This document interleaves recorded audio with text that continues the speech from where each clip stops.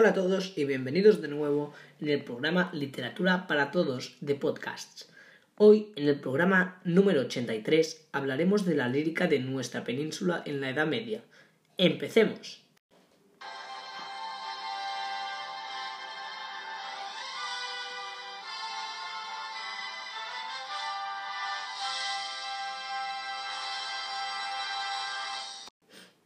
Dividiremos el programa en 5, ya que en la península de la Edad Media había 4 líricas diferentes según la distribución de territorio y además también explicaré características generales.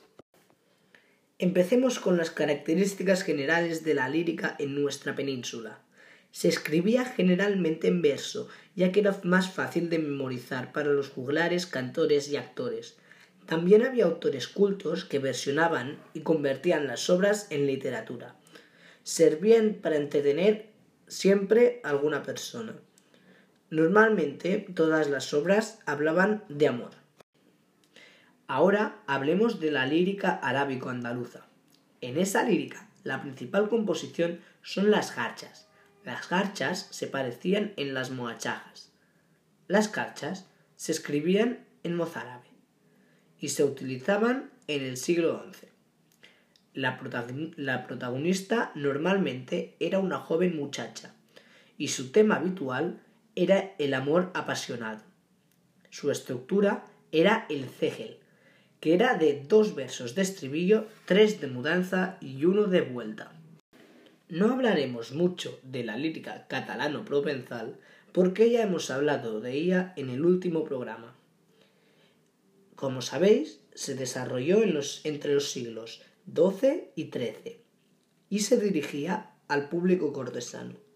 Se escribía a una dama y hablaba de un amor cortés e idealizado. Respecto a la lírica galaico-portuguesa, la principal composición era la cántica de amigo. Se desarrollaba en el que hoy es Galicia y al norte de Portugal.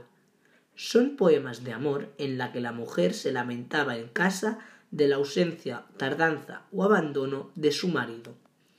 Su estructura era monótona y estaba basada en los paralelismos. Se compuso entre los siglos XIII y XIV. En la lírica tradicional castellana había los villancicos, que también hablaban de amor, pero en ese caso de todo tipo. Había diferentes tipos de protagonistas. Se leían en las celebraciones de pueblo. También había otras composiciones en la lírica tradicional castellana, aparte del villancico, como podrían ser la canción de amor puesta en boca de enamorado, canciones de boda, sega y celebraciones, canciones de serrana y canciones de albada. Y hasta aquí el programa de hoy. Espero que hayáis aprendido mucho sobre la lírica en nuestra península en la Edad Media. ¡Hasta la vista!